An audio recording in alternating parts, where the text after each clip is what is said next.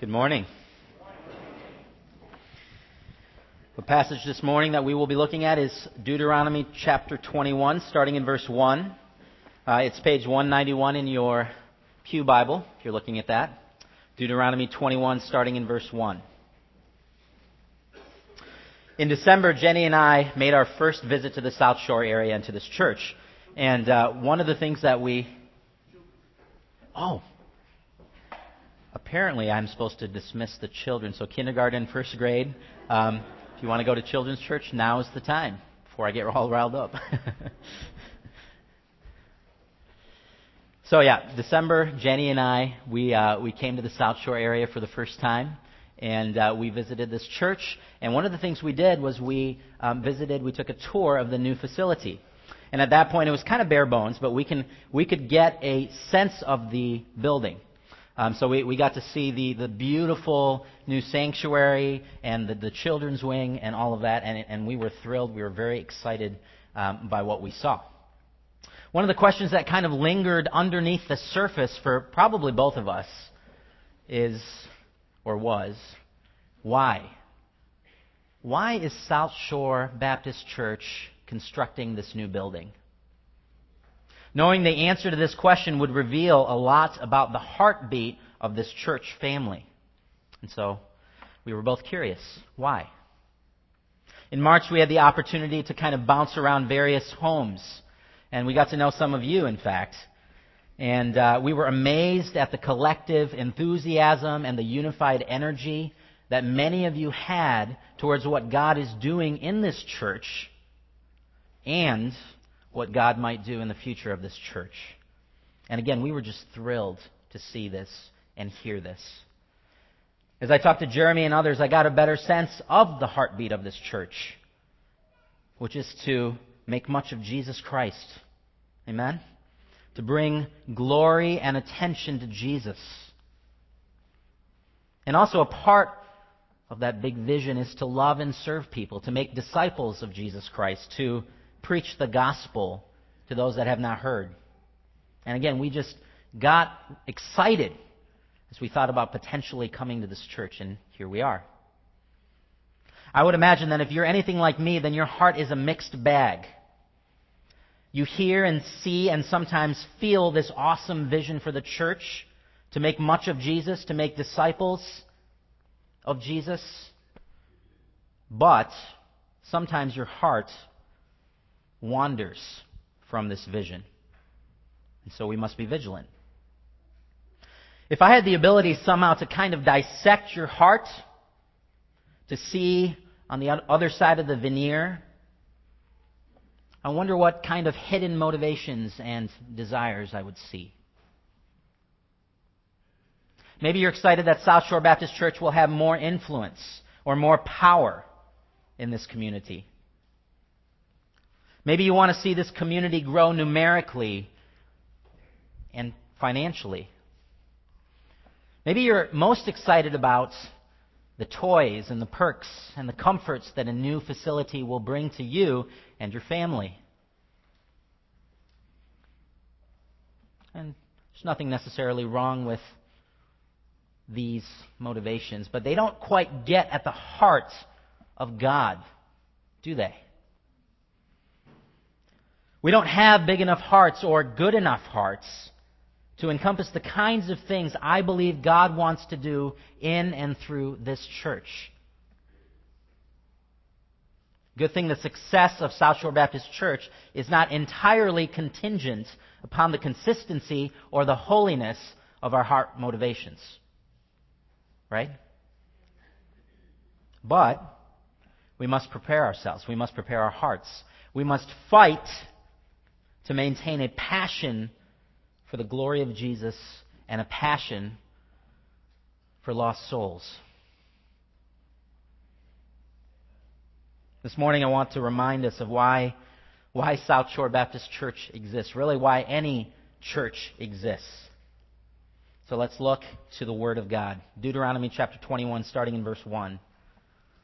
If a man is found slain, lying in a field in the land the Lord your God is giving you to possess, and it is not known who killed him, Your elders and judges shall go out and measure the distance from the body to the neighboring towns. Then the elders of the town nearest the body shall take a heifer that has never been worked and has never worn a yoke, and lead her down to a valley that has not been plowed or planted, and where there is a flowing stream. There in the valley they are to break the heifer's neck. The priests, the sons of Levi, shall step forward, for the Lord your God has chosen them to minister and to pronounce blessings in the name of the Lord, and to decide all cases of dispute and assault. Then all the elders of the town nearest the body shall wash their hands over the heifer whose neck was broken in the valley. And they shall declare, our hands did not shed this blood, nor did our eyes see it done. Accept this atonement for your people Israel, whom you have redeemed, O Lord. And do not hold your people guilty of the blood of an innocent man. And the bloodshed will be atoned for. So you will purge from yourselves the guilt of shedding innocent blood, since you have done what is right in the eyes of the Lord. When you go to war against your enemies, and the Lord your God delivers them into your hands, and you take captives, if you notice among the captives a beautiful woman and are attracted to her, you may take her as your wife. Bring her into your home and have her shave her head, trim her nails, and put aside the clothes she was wearing when captured. After she has lived in your house and mourned her father and mother for a full month, then you may go to her and be her husband, and she shall be your wife. If you are not pleased with her, let her go wherever she wishes. You must not sell her or treat her as a slave, since you have dishonored her. If a man has two wives, and he loves one but not the other, and both bear him sons, but the firstborn is the son of the wife he does not love, when he wills his property to his sons, he must not give the rights of the firstborn to the son of the wife he loves, in preference to his actual firstborn, the son of the wife he does not love. He must acknowledge the son of his unloved wife as the firstborn by giving him a double share of all he has. That son is the first sign of his father's strength. The right of the firstborn belongs to him. Let's pray.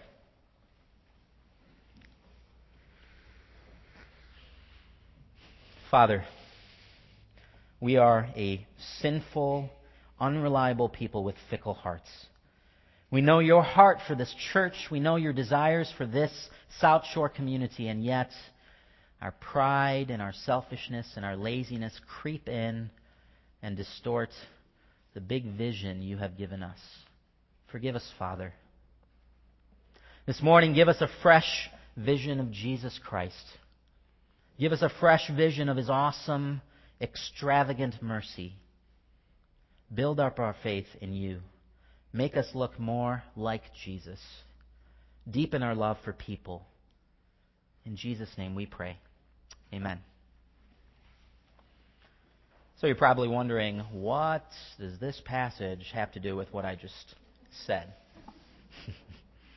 We'll see.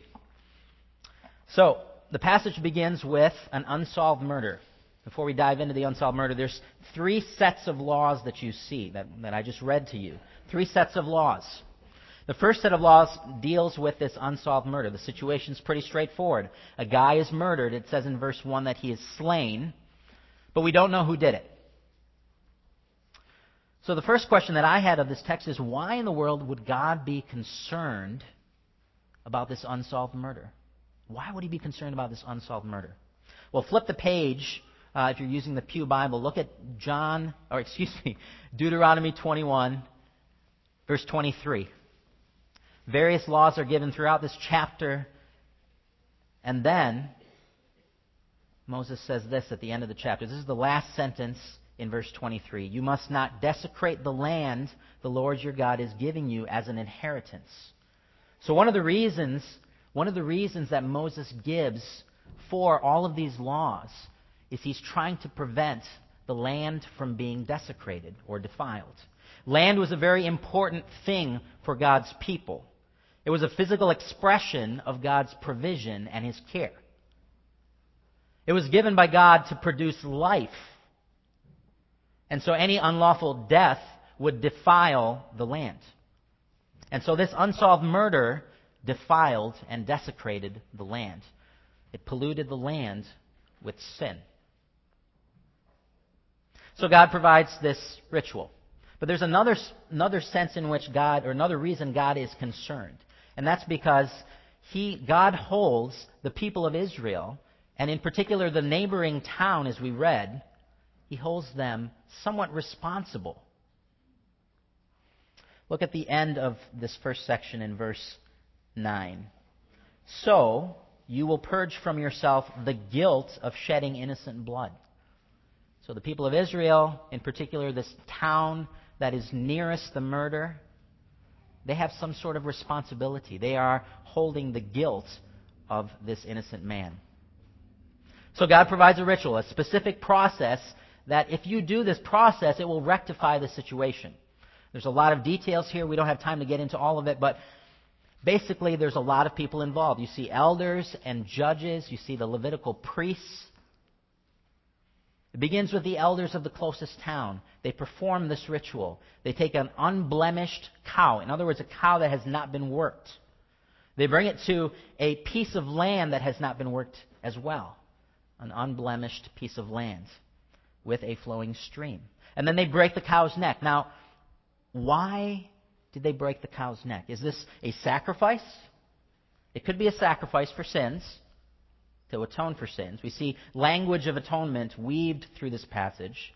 But there's no altar, and there's no bloodshed, which is what we should expect. It could be a vicarious execution of the unknown murder. Okay, this kind of explains maybe a little bit better what's going on here. In any case, the bottom line is that God provides a way to remove the guilt and the pollution that has come as a result of this innocent killing. So let's move on to the captive woman now. Entering the promised land, Israel is going to encounter lots of wars. We know that. Lots of neighboring nations are going to go to war with Israel. All the time it seems like this nation is in war. And so knowing how to deal with the prisoners of war, including captive women and children, it's going to become very important. Now, in ancient Near Eastern culture, after a victory, captive women would be often beaten, raped, used as slaves for a time, and then discarded. So this is the culture that Israel is living within. And so these laws that God provides are to protect and care for this captive woman, not to give the victorious soldier license to do more or to do whatever. So first, he's commanded to make her his wife. Not someone to rape, not someone to beat, not someone that will serve him, that's below him, but to make her his wife. I mean, this is amazing. God commands, if you want this woman, you have to make her your wife. That's in verse 11. We see in verse 12, there's this command to shave her head and trim her nails and put aside her clothes. This is a renunciation of the old life, including the old pagan religion that she followed. She is to renounce that, and that's why she does these kind of random, to us, things. And she's to take on the new life of an Israelite. In other words, she is being welcomed into God's household. Verse 13, the last half of the verse, talks about this month period where she is to mourn her father and her mother. You have to imagine, again, she's been ripped out of her family and placed into this new home. She doesn't know anyone. The customs are different. Everything's different. So she's been given this month where she can mourn her father and her mother. God is gracious to her. And then lastly, we see in verse 14 that if this husband, for whatever reason, wants to put her to the side, doesn't want her anymore, he cannot sell her into slavery. He cannot treat her as a slave. He must treat her well.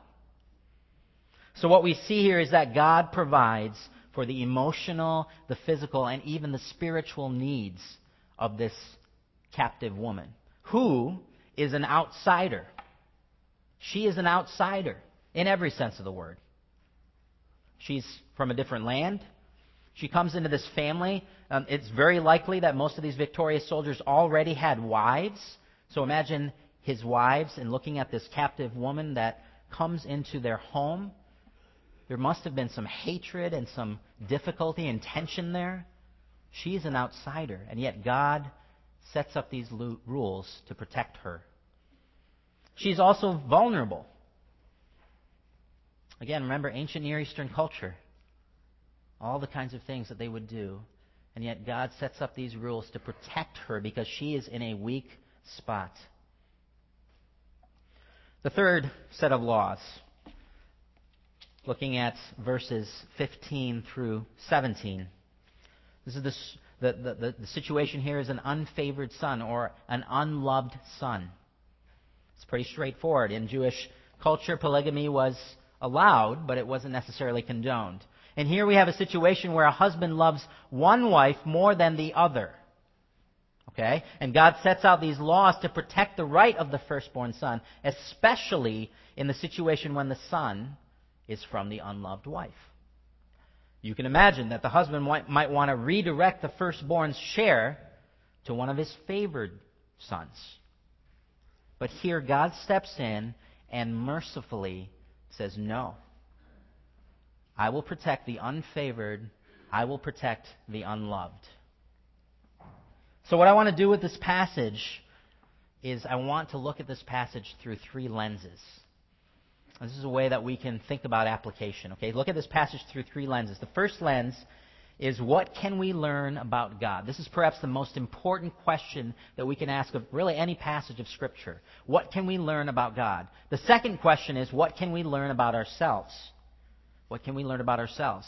And then the third question, or the third lens that I want to look through, is what can we learn about Jesus? So that's where we're going. Lens one, what can we learn about God? Well, as I've alluded to, God sets out these laws to protect three groups of people. To protect three groups of people. It shows His concern for three groups of people. The first group is the innocent who have suffered injustice. The innocent who have suffered injustice, just like the town or the people of Israel, and just like the victim, the murdered one. The second group is the outsider or the vulnerable, like the captive woman. And the third group is the unloved and the unfavored, or the unprovided for. And that's the firstborn son.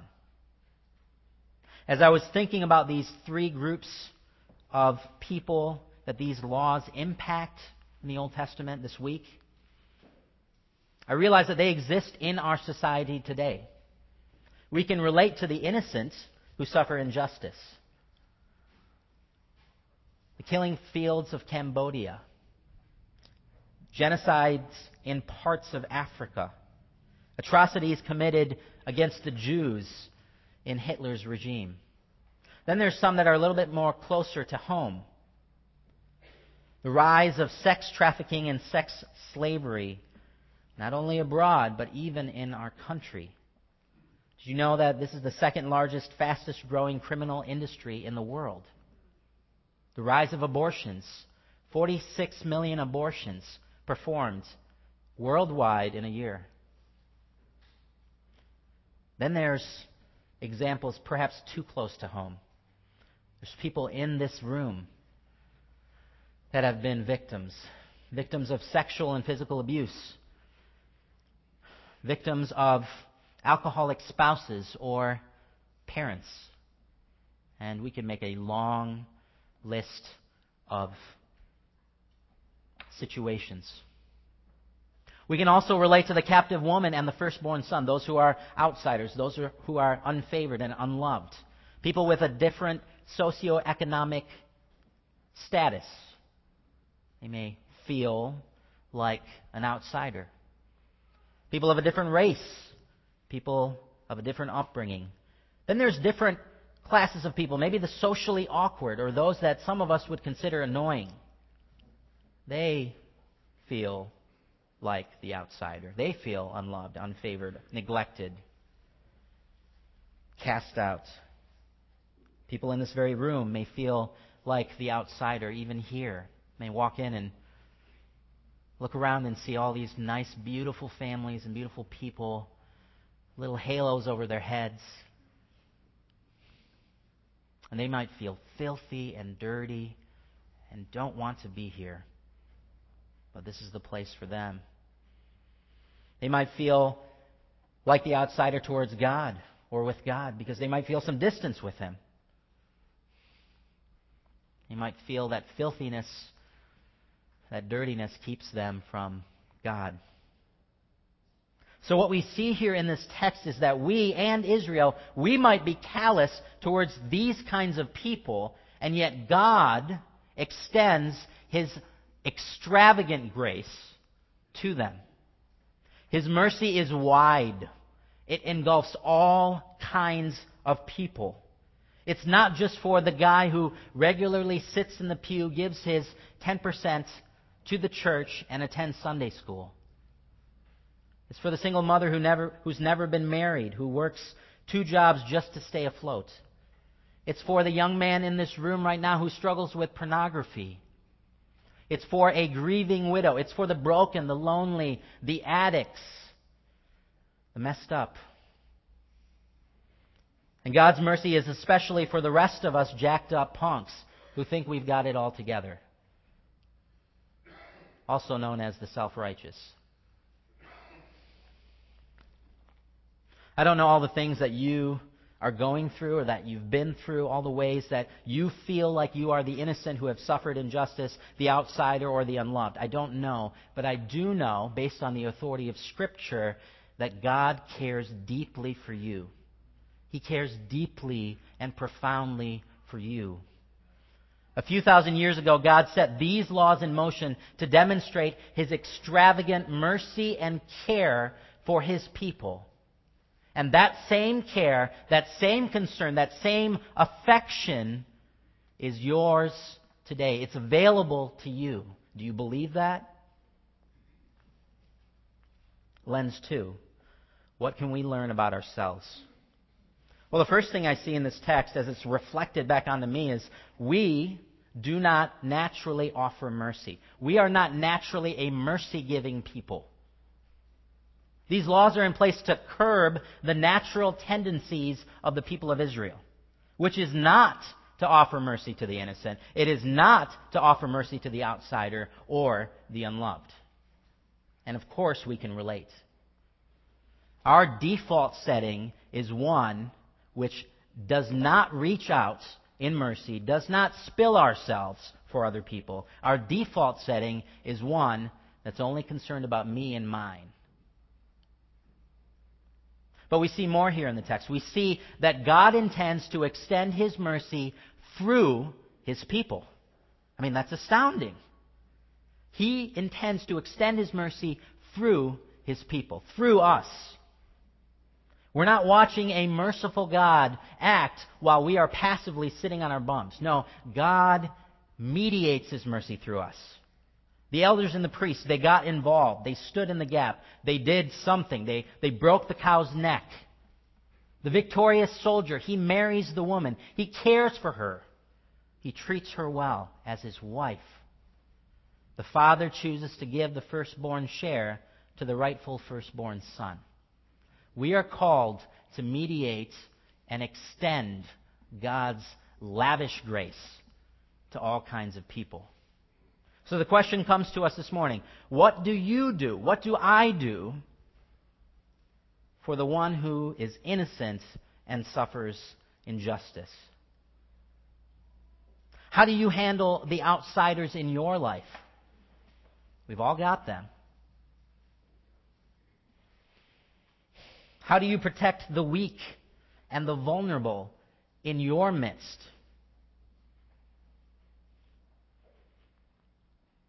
I had a friend when I was growing up named Brad, and Brad was he was a good guy.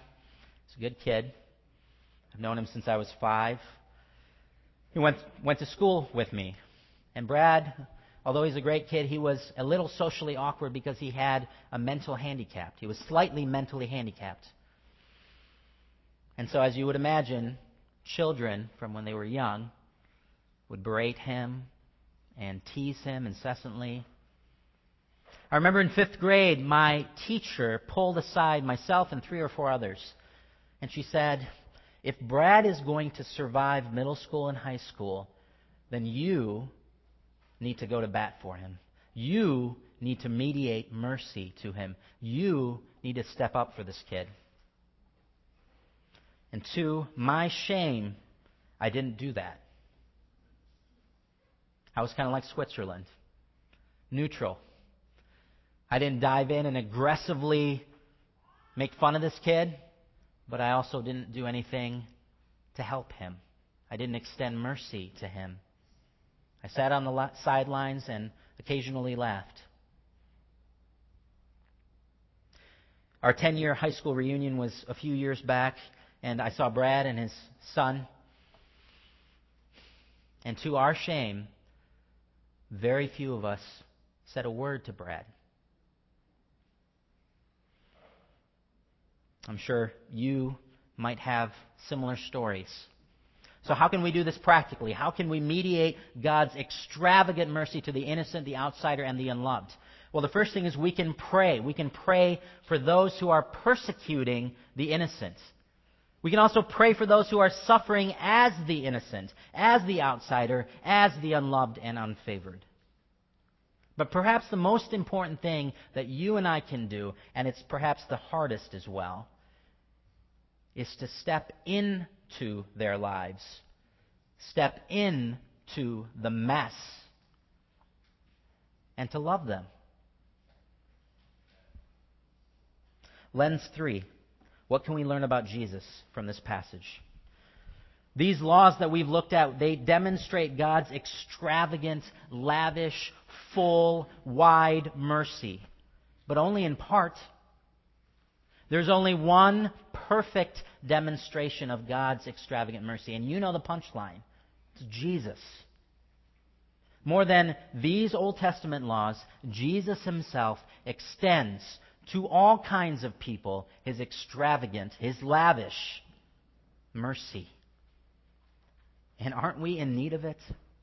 Jesus said in Mark chapter 2 that he came not for the healthy, but for the sick. He came not for the righteous, but for sinners. When we look at this text, we see ourselves perhaps in Israel. We see ourselves perhaps in the town, the innocent town. Because like them, we too struggle with the guilt and the pollution of sin, each of us. And yet God makes a way to atone for our sins. God makes a way for us to be reconciled to God the Father. God forgives our sins. He gives us new life through Jesus' life, his death, and his resurrection. Through Jesus, God rights the wrongs. He heals the broken places. He bandages up the weak parts, weak places in our hearts. He begins to deal with the sins that we struggle with, and He makes us holy. Like the captive woman, we too were once outsiders, distant from God, distant from God's people. And yet through Jesus, we find a new home. Through Jesus, we find a new community. Ephesians chapter 2, the last half of the passage, starting in verse 11, it's something you should read this week. It talks about how Jesus makes peace through His blood. He makes peace between us and God through His blood, and He makes peace between us and other people through His blood by gathering them up in the church. Look around you. We are such a diverse group of people in this room. And yet God gathers us up into this church because of Jesus. Like the firstborn son, we sometimes feel unloved or unwanted or not provided for. But God has poured out His immeasurable love for us in Jesus. Romans 8, at the end of the chapter, it talks about how how Christians will never be separated from God's love. Never. Ephesians 3, the last half of the chapter, is a prayer where Paul prays that the Christians in the Ephesian church would be established in God's love. A love that's high and deep and wide. So what can we learn about Jesus? We learn that the gospel of Jesus Christ, the good news that Jesus came to live, die, and be raised to reconcile sinners to God, The gospel of Jesus Christ meets the needs that this chapter presents. The need for atonement of sin, the need for community and belonging, the need for provision and love. In the mid-19th century, a young pastor and his congregation sought to build a church. It's a beautiful facility, 5,000 seats in the auditorium. Room for 1,000 kids, imagine that. 900-person lecture hall. It's bigger than the sanctuary being built behind us. Kitchens, bathrooms, classrooms, offices, 2 balconies. This is a beautiful facility.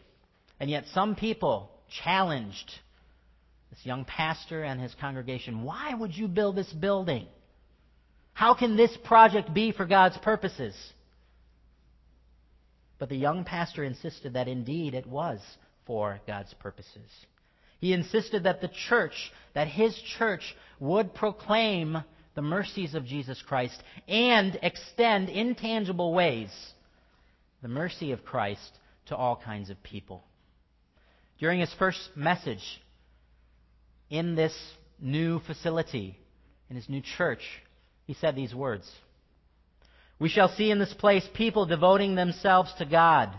We shall find ministers raised up and trained and sent forth to carry the sacred fire to other parts of the globe. Through us the whole earth shall receive blessing. If God shall bless us, He will make us a blessing to multitudes of others. Let God but send down the fire of the Spirit, and the biggest sinners in the neighborhood will be converted. Those who live in the dens of infamy will be changed. The drunkard will forsake his cups. The swearer will repent of his blasphemy. The debauched will leave their lusts. Dry bones be raised and clothed afresh, and hearts of stone be turned to flesh." This young pastor was Charles Haddon Spurgeon, and he had a passion. He had a passion for making much of Jesus, and he had a passion for extending God's extravagant mercy to all kinds of people, and God blessed his church, Metropolitan Tabernacle Church in London. Here's the thing. We could have world-class preaching from this pulpit, and we do. Jeremy Rennie is a wonderful preacher, and we appreciate him. We can have the best training structures in place. We can have the most strategic programs set up. We can launch great open houses and wonderful grand opening festivities, all nicely packaged up and delivered to the South Shore area. But if our hearts are not ready to extend God's extravagant mercy to all kinds of people, then we are not ready for this building. We are not ready for a new building. So why does this church exist? Is it to provide more comfort and more ease and accessibility and power and money for ourselves and our favorites? Or is it to provide more opportunity to die to ourselves, to serve the lonely, to love the broken, to befriend the awkward and annoying, to spill ourselves, to extend ourselves for all kinds of people, not just the ones we like? God has welcomed His enemies into His church, and we should do the same. Let's pray.